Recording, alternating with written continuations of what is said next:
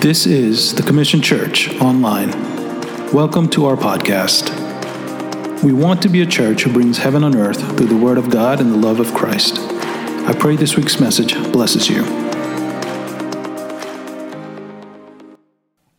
Genesis chapter 32 and verse 22 to 31 is where we are going with our study in our passage today. And like I said, I'm going to title my message, When God Restores. Man, restoration is a beautiful thing, especially when God is the one that restores us. When God restores, it is beautiful. When God restores, He brings things that were once dead, once staggering, once on the verge of expiring, back to life. My God is an expert at that. In Genesis 32, we're introduced to this guy that went through a staggering restoration of sorts. A man that walked far from God, and God in His divine mercy and love brings him right back, ropes him right back. We're going to take a break from our series in the Gospel of Mathew for the next 2 weeks to kind of talk about this particular subject, the restoration of God, the restoration plan of God. When you hear of restoration, a lot of people cheapen restoration. There's a tendency as soon as you hear the word restore that people think that, it's something bad. We live in the times of HDTV where you see these shows, and if you're fans of all these home renovation shows, you know how these people walk into homes that are just destroyed, broken, hopeless, and they restore these homes and bring it back to life. Once things that had no value is restored and placed value upon. I learned the hard way about this when we first bought a home. We didn't restore the home or anything. We bought a good home, but we were looking for furniture. We were looking for furniture to furnish our home. And in the process of looking for furniture, somebody told us, thank you so much, Lakshmi. Somebody told us that we should look into this company called Restoration Hardware. And I said, okay, yeah, that sounds good. You know, I'm a cheapskate. I love saving money and anything that says restore. They said, man, they take all this old stuff, this recycled stuff that people throw away, stuff that, nobody wants, and they polish it up, they make it look good, and they sell it. And I'm like, I'm about to get a bargain. This is exactly what my brown skin needs. Something that is cheap, affordable, and looks good. So I went there, Amy, and I was met with these amazing people that they welcomed me, and they said, come on, welcome in. We are so excited. I'm like, I'm excited to be here. I'm about to buy this whole store. And the first thing I saw was a dining table. It was a rustic dining table. Looked amazing. I was like, man, they did a good job putting this table together. And he told me the story of how they got the wood from a barn, and it was all, this and that. There was this whole story associated with it. And I was like, man, that's awesome. And I looked at Sonia. I was like, Sonia wasn't with me on that one trip, and I took a picture of it. And I was like, what do you think? And Sonia was like, that's gorgeous. So I was like, that's gorgeous. I know it is. And I looked at this man. I was like, hey, man, how much is it? And he was like, he looked under the table. The tag was like hidden under the table, and he looked at it, and he was like, $8,500. And I was like, hold on one second. Is this the right store I'm at? Because I thought that this was recycled. Nobody wanted this stuff. And they were like, see, that's what adds value. So if you're looking for furniture, unless you have $8,000 to spend on a table, don't go to Restoration Hardware.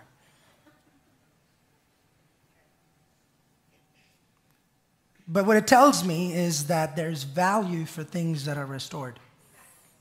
There's this house that just came up on sale in just right down our neighborhood in the city of Murphy. It's a house that was actually ignored. It was on the market for a long time, and it was nobody wanted it. Nobody really was interested in it.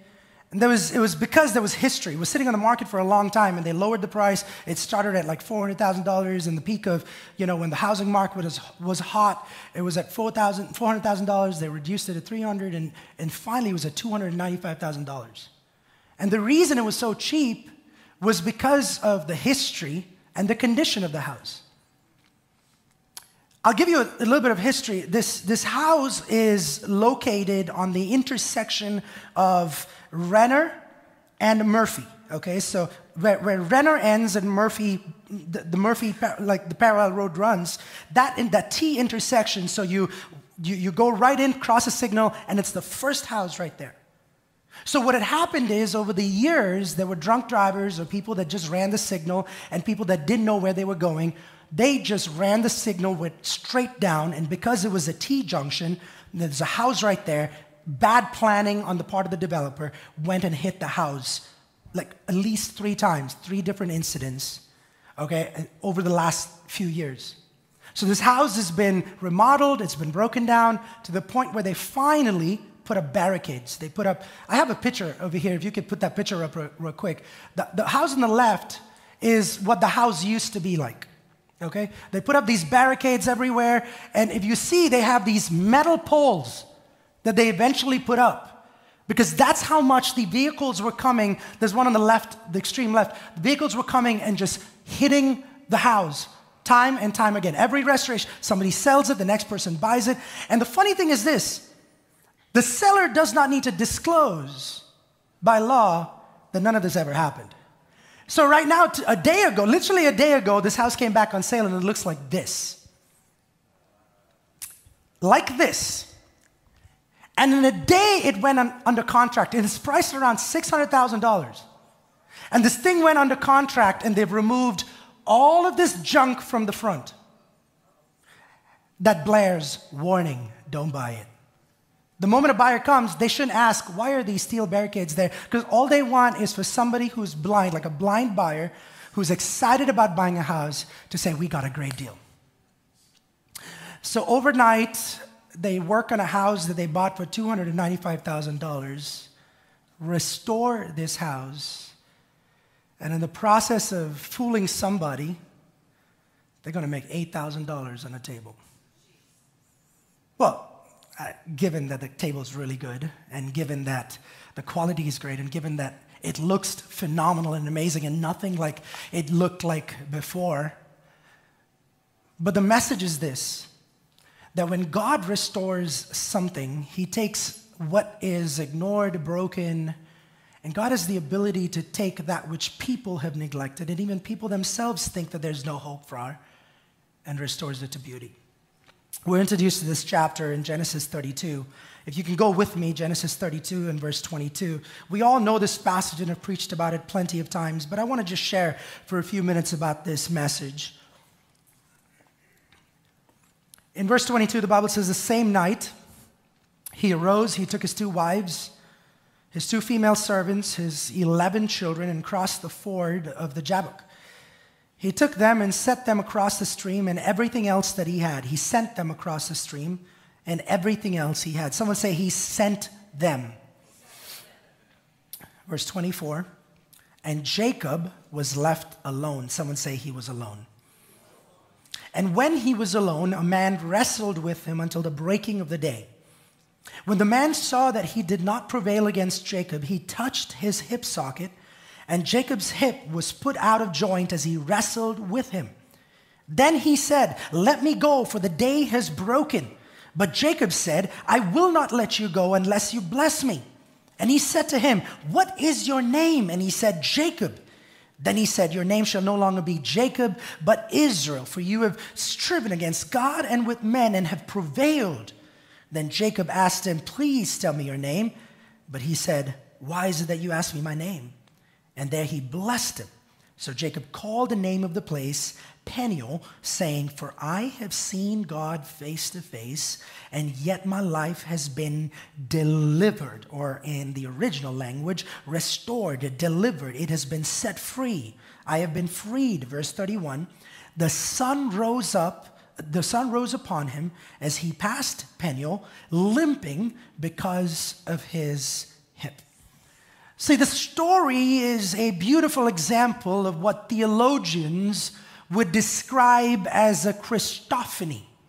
A Christophany. A Christophany is an appearance or a non-physical manifestation of the person of Jesus Christ in any given biblical narrative. If you want to follow the notes, it's on the screen. The QR code for the Bible app is on the screen. But examples of the Christophany can be found in various passages of Scripture throughout the Word. Abraham is having a conversation with a man in Genesis 18, and that is an example of a Christophany, Bible theologians will say, of Christ himself being revealed to Abraham. In Daniel 3, the fourth man in the fire is an example of a Christophany in where Christ himself comes in and is with the boys inside of that fiery experience. I want to give you a little backdrop about this man called Jacob, for those of y'all who are new to the faith or who don't know much. Abraham, this man called Abraham, who is known as the father of faith, there are a lot of people that know him. Abraham was promised a son in his old age. Him and his wife Sarah, when they had forgotten about kids and they had gone into retirement, they were, reeling in their 401k. They had forgotten about everything that what children were. They didn't care about that. God reveals himself to Abraham and says, man, I am going to bless you with a son. Around 25 years later, this prophecy comes to being where Sarah is pregnant with child. And the Bible talks about how they have this son called Isaac in their old age. Isaac goes on to marry, and he marries this woman called Rebekah. They have two sons, Esau and Jacob. They were paternal twins. Esau is this hairy man. He grows up to be this man who is this outdoorsman. We talked about an outdoorsman last week. Esau is this hairy outdoorsman who loves the outdoors, who loves being outside, who loves hunting and fishing and so on and so forth. It's a dichotomy because Jacob was not the hairy kind. He was not the adventurous kind. He was more of the homely kind. He was the one that loved sitting at home and watching shows and watching TV. And he loved cooking stews and watching the Food Network and HDTV. Not that you can be both, but I'm not judging anybody. But I'm just saying he was the indoor type of person. He was close to mom. He was mom's little boy. He was loved by his mom. Jacob isn't this man of righteousness. He isn't a man of integrity. He isn't a man that people would look up to. He's a trickster. He's a con man. His name itself, it means con man. It means supplanter. It means this guy that is going to trick you. That's what Jacob meant. He would do anything to survive and get by. In that culture back in the day, the older brother was the one that usually would get the blessing.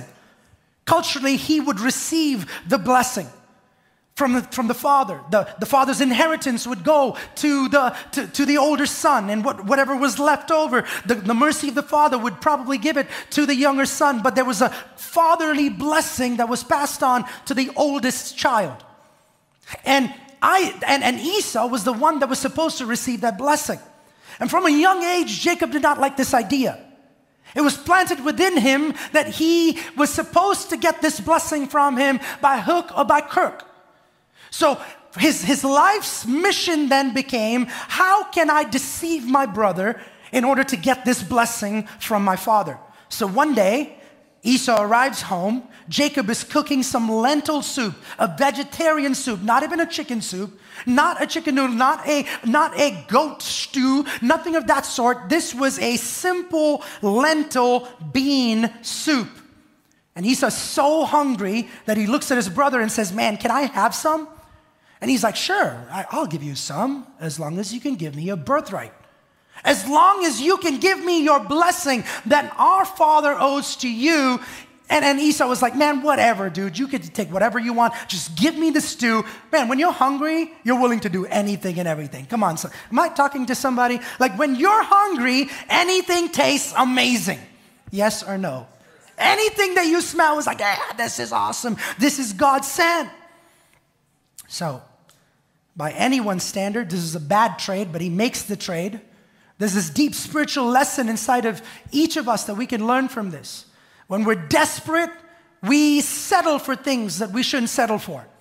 There's a deep spiritual insight that I want you to take back. The Christian should never get to a point of desperation where you let go of certain values in your life, certain things that you hold dear to your life, and certain things that is going to bring you blessing. When you get tired, when you get fatigued, and you're desperate, you lower your standards real quick.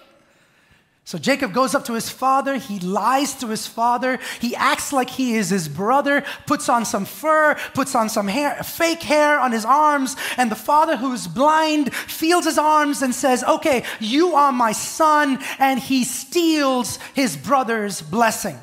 Jacob officially becomes the first person. Esau officially becomes the first person to be the victim of identity theft. Esau is mad. He finds out about this, and Esau makes a promise. He looks at his brother Jacob and says, I vow to kill you. I vow to kill you. So what does Jacob do? Jacob runs away. He takes all his belongings, all that he has. He runs to his uncle's house. He starts working for him. He's attracted to his daughter, and he says, I want to marry your daughter. Marry this woman called Rachel, and she was the youngest daughter, and she says, man, I want to marry her. But according to the custom, he had to marry his older daughter first before he could give his younger daughter. So he deceives him. He looks at him and says, you worked for me for 7 years. He understands the value that he brings, the hard worker in Jacob. He understands the value, and he says, if you work for me for 7 years, I will give you my daughter. So he gives gives him his daughter, but he deceives him. Now the deceiver is being deceived, and so the uncle gives Jacob the daughter that he did not want. The older daughter becomes his wife. And you're wondering, how did that happen? They had to cover their faces. They couldn't look at each other. All that stuff. It's a cultural thing. It happened to be where he finds out after the wedding, oh, I married somebody that is not my own. If you want to listen to this message, go and listen to Shan's message about Leah. He shared this around 4 years ago at the church. He shared an awesome message. You should listen to it. He marries Leah. All right, and he says, this is not the woman that I want to marry. So his father, the father makes a deal with him and says, man, if you work for 7 more years, I will give you my other daughter. So he works for another 7 years for the hand of Rachel. So now he has these 2 women. He's worked hard, right? And he's like, man, I really wanted this, and finally I have gotten what I paid for. Like I've done my time. I have done my time. But he's coming to that point where he's like, man, I think I have to make some things right. He has wives. He has children. He has a thriving business. Anything he touches is blessed. Man, everything is going right for him. He has deceived people. He has been deceived. Jacob has children through both of them. He becomes prosperous. He stays with Laban for 20 years. And then finally, he says, we're leaving. So he takes everything and he flees. Laban finds out that he's fleeing. He wants to kill him. God speaks to Laban and says, don't kill him, bless him. So Laban goes up to him. He blesses him and says, go do what God is asking you to do. And now he's ready. And God's like, man, I want to do something in your life, but Jacob is still missing something. He's like, I have success, I have money, I have fame, I have family, I have all of this stuff. I have cattle, I have all that my life could ever want, but there was this gaping hole inside of him. And he just does not know how to put a finger on it. I want to remind somebody, man, stop wanting to reconcile with people without reconciling with God. He's saying, man, I know I've made my father upset. I've made my brother upset. I want to get things right with my brother. And he's on the way to reconcile with his brother. He knows he might get killed, but he's like, I got to do this. But God's like, man, you have to be equipped to do that. I want to remind somebody, so many of us are trying to make reconciliation. We are trying to experience restoration in relationships. We are trying to make relationships work without really having a relationship with your maker. I want to encourage somebody, stop wanting to reconcile with people without reconciling with God. In chapter number 32, man, everyone is tired of Jacob. Everyone is fed up. Everyone's like, man, this guy's a cheat. He is a deceiver. But I want to remind somebody today, when people start getting tired of you, it's a good sign. God is just getting started with you. Jacob is about to start a journey When the struggle begins, God has sent Jacob. He sends his wife. He looks at Jacob and says, Jacob, I need to have this rendezvous with you. I want to touch on 3 things this morning, and these 3 things are coming up, where these are the 3 steps that at least God did in Jacob's life to bring him to a point of restoration and deliverance. For so many of us, we're praying for deliverance and restoration, but we don't know how it's going to come. The first thing that Jacob does is he sends his wife and his possessions away, and God is about to teach him the value of being alone. See, Jacob has a problem. I want you to listen up. Jacob has this very deep problem. What was his problem? Jacob does not know how to be alone. He loves company. How many of you love company? Some of you are like, I hate company. I love to be by myself, and I just don't want to go where anyone else is. But some other people love to be around other people. You just love company. You're always texting your group and like, what are we doing today? What are we doing tomorrow? What plans? And people in your group are like, man, just take break for a second. Like rest for a second. Chill out for a second. You always want to be doing something every day, every hour, every weekend. Jacob identifies with you because he loved people. He loved hanging out. Why do I say that? Because Jacob, man, he loved staying in the kitchen with mom, right? When he runs from Esau, he runs to his uncle's house. He's like, man, I don't want to be alone. Let me run to another person because I love company. He wants to be around people. When he gets there, he wants Rachel. He ends up with Leah. He still wants Rachel. So he's like, it's not good to be alone with one person. So let me have 2 wives. And then he has 2 concubines. And then he has children. Man, he has it all. And that's not enough. He wanted cattle. It started in the womb. Like Esau, with Esau, he's holding on to his ankle. You got to understand, it started in there. This need to just be with people. Anybody have friends like that? They're just like really close to you all the time, just holding on to you all the time, don't want to let go. Some unhealthy, toxic relationships. That's how this dude was from the womb, holding on to the heel. That's how he came out, the Bible says. He came out holding on to his brother's heel. Always clingy. He always wanted to be connected to someone. The first step towards restoration that God had to teach him was, I need to break this off you, because here's the problem. Okay, point number 1, restoration starts with encounter. Restoration starts with encounter. I want to break this to you. The more time you have for people, the less time you have for God. The more real estate and the more time you give to people around you and your job and your things that are around you, your hobbies, the people that want to just stay busy all the time are the people that struggle to have a relationship with God. I am talking to some hearts today that if you are struggling in your relationship with God, it's probably because your time and your resources are going to things and people that shouldn't be getting all of that investment. Number 1, God needs to get him alone. God needs to teach him the importance of isolation.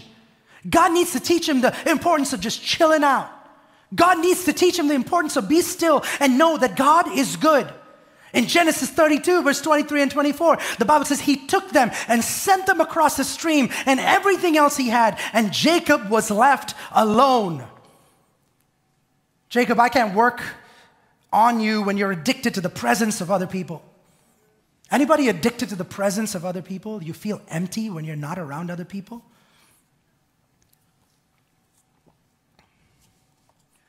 The introverts are loving this message right now. I want to remind somebody, God isolates before he elevates. If you're not seeing restoration in your life and God doing something in your life and spiritual maturity in your life, it's probably because you're not spending alone time with God Almighty. This is going to hurt. This is going to be an ouch moment for some of us, but it's an awakening moment that I want us to wake up to. God wants to do a work in me, and he can't do it unless I leave people alone. God can't do stuff in their lives unless you're willing to release those people that you're holding on to dearly. There's this woman that was caught in the act of adultery. Jesus gets rid of the people that were condemning her and around her and says, leave. If there's anybody, just let go. You have no business being over here. If you are without sin, don't cast a stone is what Jesus is saying. Remember Jairus' daughter, healing Jairus' daughter? Jesus said, man, leave. Everybody leave. All you criers, all you mourners, all you naysayers, all you unbelievers, get out of the building. This moment is a holy moment. I don't know how many of y'all have had some kind of surgery in this building, but when you have surgery, there are 3 different levels. There's this waiting room where you're getting ready for surgery and your family's around and they're with you and they're praying for you and they're supporting you. And then there's pre-op when they're getting you ready for pre-surgery is when the closest people around you, it could be your husband or your wife or your children. Those are the people that can hold your hand and be with you in that moment. And then there's surgery where the doctor said, I know that you love them and I know she loves you, he loves you. But this moment is a moment for them to be alone so that the surgeon can do what he does best without distractions, without opposition, without crying, without tears, without interruption. It is a moment alone. In order to change you and work on you, I got to get you alone. But here's the problem. There's nothing more terrifying than being alone in the presence of God. You know why? It's a moment that God takes to do surgery on us. The reason, and I'll tell you, this is my life, and the reason this is coming from a place of personal testimony. The reason that I like to run away from the presence of God is the moments that I've spent alone in the presence of God, and the moments that God has torn me up and wrecked me and dissected me and exposed me and taken away stuff that I need and pruned me and snipped me and cut off things that need to be cut off. And I have trauma from that. And I'm like, Lord, I just don't like the feeling of operation room with Jesus. I don't know if you've been there, but that's guaranteed to happen. When you have alone time with God, it's guaranteed to do a work inside of you because that's the moment you're giving the master surgeon an opportunity without distractions, without the voices of the world, without the concerns of the world, without the opinions of the world. That's where the first doctor's opinion goes out of the window. The second doctor's opinion goes out of the window, and you've chosen your surgeon and you say, I have picked you for a moment like this because I know what you're about to do is what I need. Time alone with God is that. Is looking at God and saying, God, I recognize this moment is important, and I'm willing to trust my time in your hands.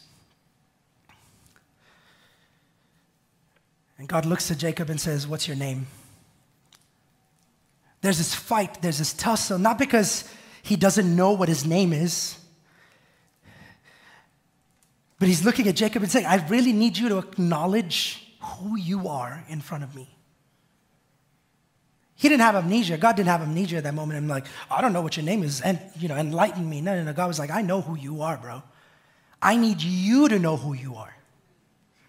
Like, tell me your name. And Jacob looks at him and says, I don't know how many names Jacob has used in all the different places that he's been to. I don't know how many identity changes he's been through. I don't know how many driver's licenses. I don't know how many he's done it before. I'm pretty sure he can do it again. And God is like, man, I don't know if you can fool me here because I have one question for you. If you want me to bless you, I have one question for you. What is your name? See, this is important, church. God is looking and saying, man, you can lie to other folk, but you can't lie to God. I need you to acknowledge. See, this was the moment that there was no fronting. There was no hiding. There was no faking in front of God. Church, you can hide stuff from your family. You can hide stuff from your friends. You can hide stuff from your therapist for all you know. But in the presence of God, you cannot hide. There comes a point where God wants us to deal with some issues head on. And when you try to run from God, God is running towards you. Remember, there's not much you can go, and there's not far distance that you can travel without God pursuing you. He is the hound of heaven, and no matter how far you run, my God pursues you because He loves you. God's intervention starts when He has your undivided attention, church. If you're going through a period of loneliness and your prayer life hasn't improved, you've missed the lesson God has taught you in your time of loneliness. COVID, man, was a time of loneliness for so many of us. If your prayer life did not improve during COVID, something went wrong. If your devotion time did not improve or start during COVID, there is something seriously wrong. Come on, am I talking to somebody?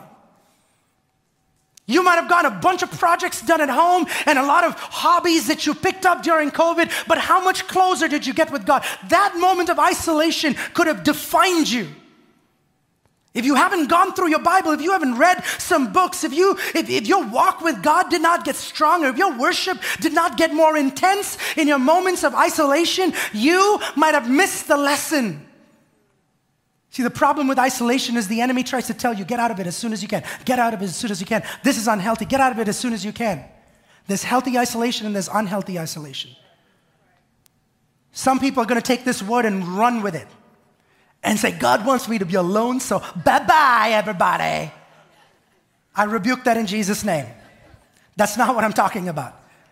God brings you to points where He orchestrates isolation. Am I talking to somebody? He says, this is God mandated, and you're going to know it. You're going to know that God has brought you to this point of preservation.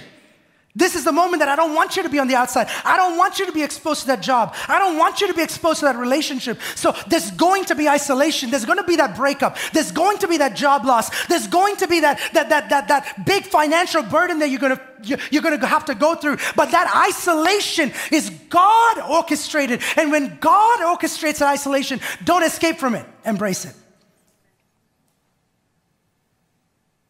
Stop letting the enemy tell you that isolation is bad.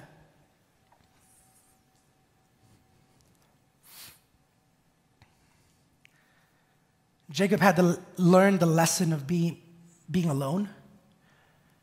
Because, man, for 20-something years, he's been on the go. Here's a dude who hasn't stopped running. Am I talking to somebody? Like constantly on the go. One after the other. Person after person. Deception after deception. He deceives his father. He deceives his brother. He comes to his uncle. And finally he gets deceived. He didn't understand that what you sow is what you reap. What goes around comes around. If you don't like the harvest you're reaping, you got to look at the seed you're sowing. I'm trying to remind somebody this morning, stuff is going to catch up with you when you start running and running and running. Sometimes it's important to pause and allow God to do a work inside of your life. And that probably would have been a warning moment for Jacob, but no, he did not understand. He just kept going on and on because so many of us in the quest for success and the quest for popularity and the quest for being known and wanted and loved will go to any extremes.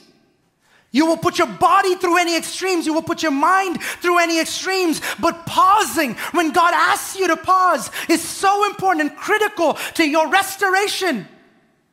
God wants to restore somebody, but you got to go through a process. Number 2, restoration starts with change. Restoration starts with change. He learns how dependent he is on God in that moment of isolation. A man that was independent, that all his life for 20 odd years that was just fighting and striving, he learns how much he needs God. As they wrestle, the angel realized, man, there's this draw match that happens. And the angel was like, man, I'm going to allow him to come with some kind of a feeling that he hasn't lost. So the angel goes and breaks his hip. I don't think it's not that God could not win that battle, but he wanted to, he chose not to finish him. He's this trickster, he's this con man. He's never been in a situation where he hasn't manipulated, but for the first time in his life, he's about to be manipulated. He's about to be changed. I want to remind somebody that there's stuff that's going to be out of your control in your lives. Stuff that you cannot control. And Jacob is about to face one of those moments. God has him in a chokehold. God has his leg twisted and he's like, man, I'm about to break this thing that is the most strongest in your life. What they would call the thigh or the hip what they would call the hip was actually the thigh, the quadricep. The most important muscle and bone in the body was what God looks and says, I'm going to break it right now. Because you're never going to walk the same anymore. You're never going to walk the same way you... Why? Because till now you did everything on your own ability. I'm going to prove to you and I'm going to show you what it means to be dependent on a God that can lead you and bring you to restoration. See, that's what restoration is. It takes broken stuff, the scars of yesterday, the pain of yesterday. It doesn't look great, but my God, who is the master restorer, can take that which is blemished. He can take the scars of yesterday. He can take the pain of yesterday. He can take the bruises of yesterday, and he can make beauty out of ashes. God looks at him, Amy, and says, you will never, ever walk the same. It was meant to be that way. If you think that the way God restores is that he brings you back to how you were before, I want to remind somebody, when God restores, he restores you back better than before. It might not look like it on the outside. You walk into Restoration Hardware, it might not look pristine and all beautiful and plain and amazing. There might be dents and there might be bruises and there might be some crevices and there might be some stuff that is all disfigured. But man, the price tag tells me that this is worth something, and there are people that are willing to pay for it. Why? Because it went through a process of restoration. See, here's the thing. What I realized was I may not be able to afford that $8,000 table, but that table went through a year or so of restoration. He started breaking it down to me and said, sir, this is what I want to tell you. This particular piece went through this process, and he broke it down to me. And because I know a little bit of woodworking, it made sense to me as to how much of work and diligence and pain went into taking that piece of wood, blemishes and all, and making it better and more useful and more productive than it was before.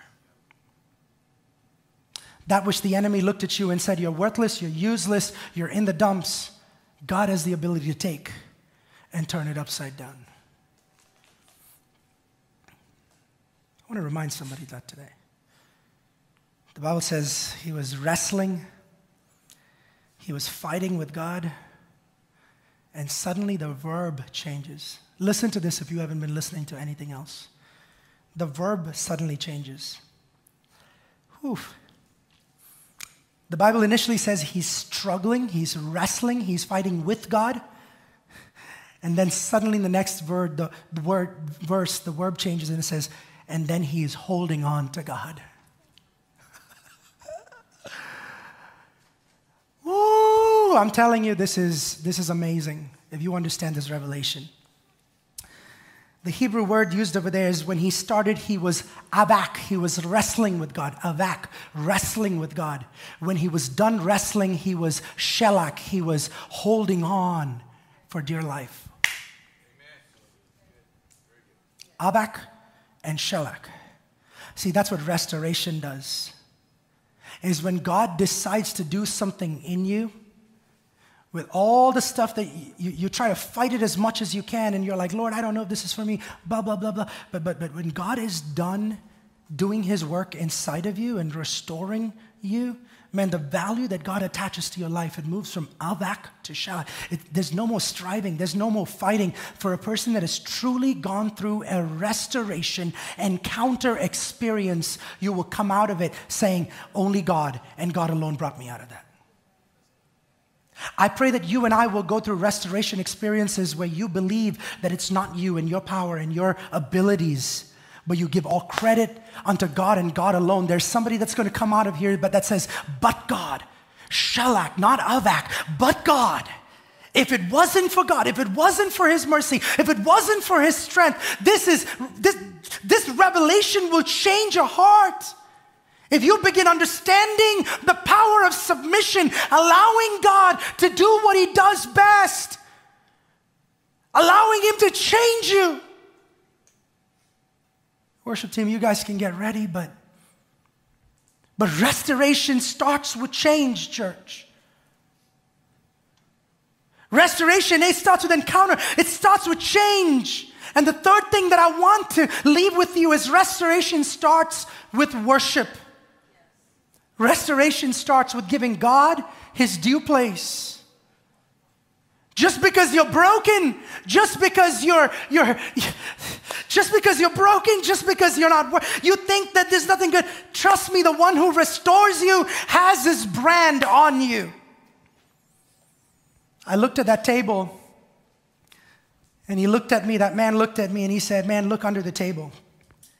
And under the table was not imprinted, but etched in, embossed into the wood, the name of the manufacturer, the name of the restorer, the one that took this piece, worked almost 1.5 years on this piece, and brought it back to life and shape.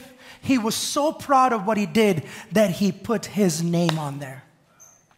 That was beautiful. He didn't look at it and say, man, it doesn't match the pristine, beautifully stained, no blemish furniture that you get at Rooms to Go, which I bought eventually, because that was my budget. He said this might have blemishes, and if an ordinary eye that doesn't appreciate it looks at it, they might not even see beauty in this.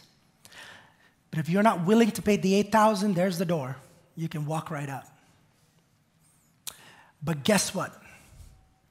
This man looked at me and said, do you know who he is? And I was like, obviously not. He's like, this guy is one of the premier wood restorers in America. And the reason why it's priced the way it is because his name is at the bottom of the table. Oof. Jacob stops. It's amazing when you actually see the face of God in your striving, in your struggle, in the pain that you go through. When you actually have an encounter with God, it changes you completely. He stops and he says, I'm going to name this place Peniel. Naming something, putting a name on it, is an act of worship. You remember Jacob? He sees the presence of God in this place, and he calls the place Bethel, the presence of God, the house of God. You see Samuel, he sees victory over the Philistines, and he calls that place Ebenezer. He worships God in that place, and he puts the name of God on there. Hagar sees God, and she says this place is El Roy. The well comes after that name and says there's life that comes out of here. God has given life, so I call this place El Roy. Oof. Jacob looks at that point of encounter, and he takes the name of God and he puts it on that place, and it says this place would be called Peniel. It will be a place where I saw God. His restoration meant something because it had the name of God on it. I want to remind somebody, no matter what pain you've been through in your past, what you're walking through right now, there's nothing my God cannot take and cannot restore and make it better than what it was before. But Lord, nothing new can come out of this. He doesn't look at you and say, I'm here. He's not comparing you to Rooms to Go. He's looking at you and saying, you will be unique.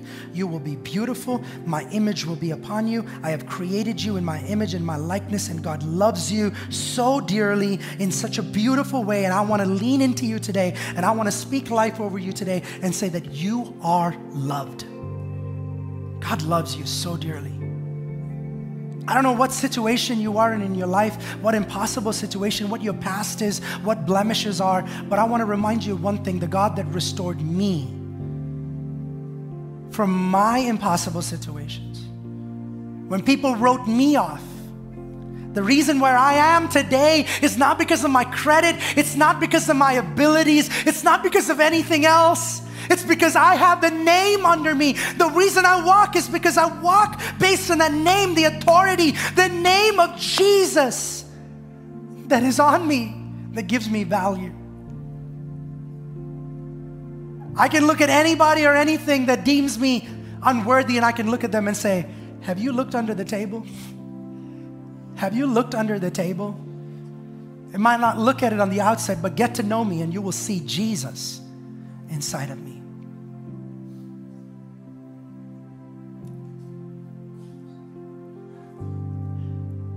I want to speak to something. I don't know. God told me to take a break from Mathew because he said, I want you to speak about restoration today. And as I was preparing this week, this message might have been for one person. But here's what I'm going to ask you to do. You're welcome to sit, but if God spoke to you this morning and if this was you, and you say, Pastor, I'm positioning myself and I need to be restored and I need to have some healing and I need to have an encounter and I need to have some change and I need to worship in my restoration. Would you stand up to your feet right now? Thank you for listening. We love bringing you the word on so many different platforms. We are so thankful for what God is doing in and through us. We'd love for you to subscribe so you don't miss out, and don't forget to share this message if it has blessed you.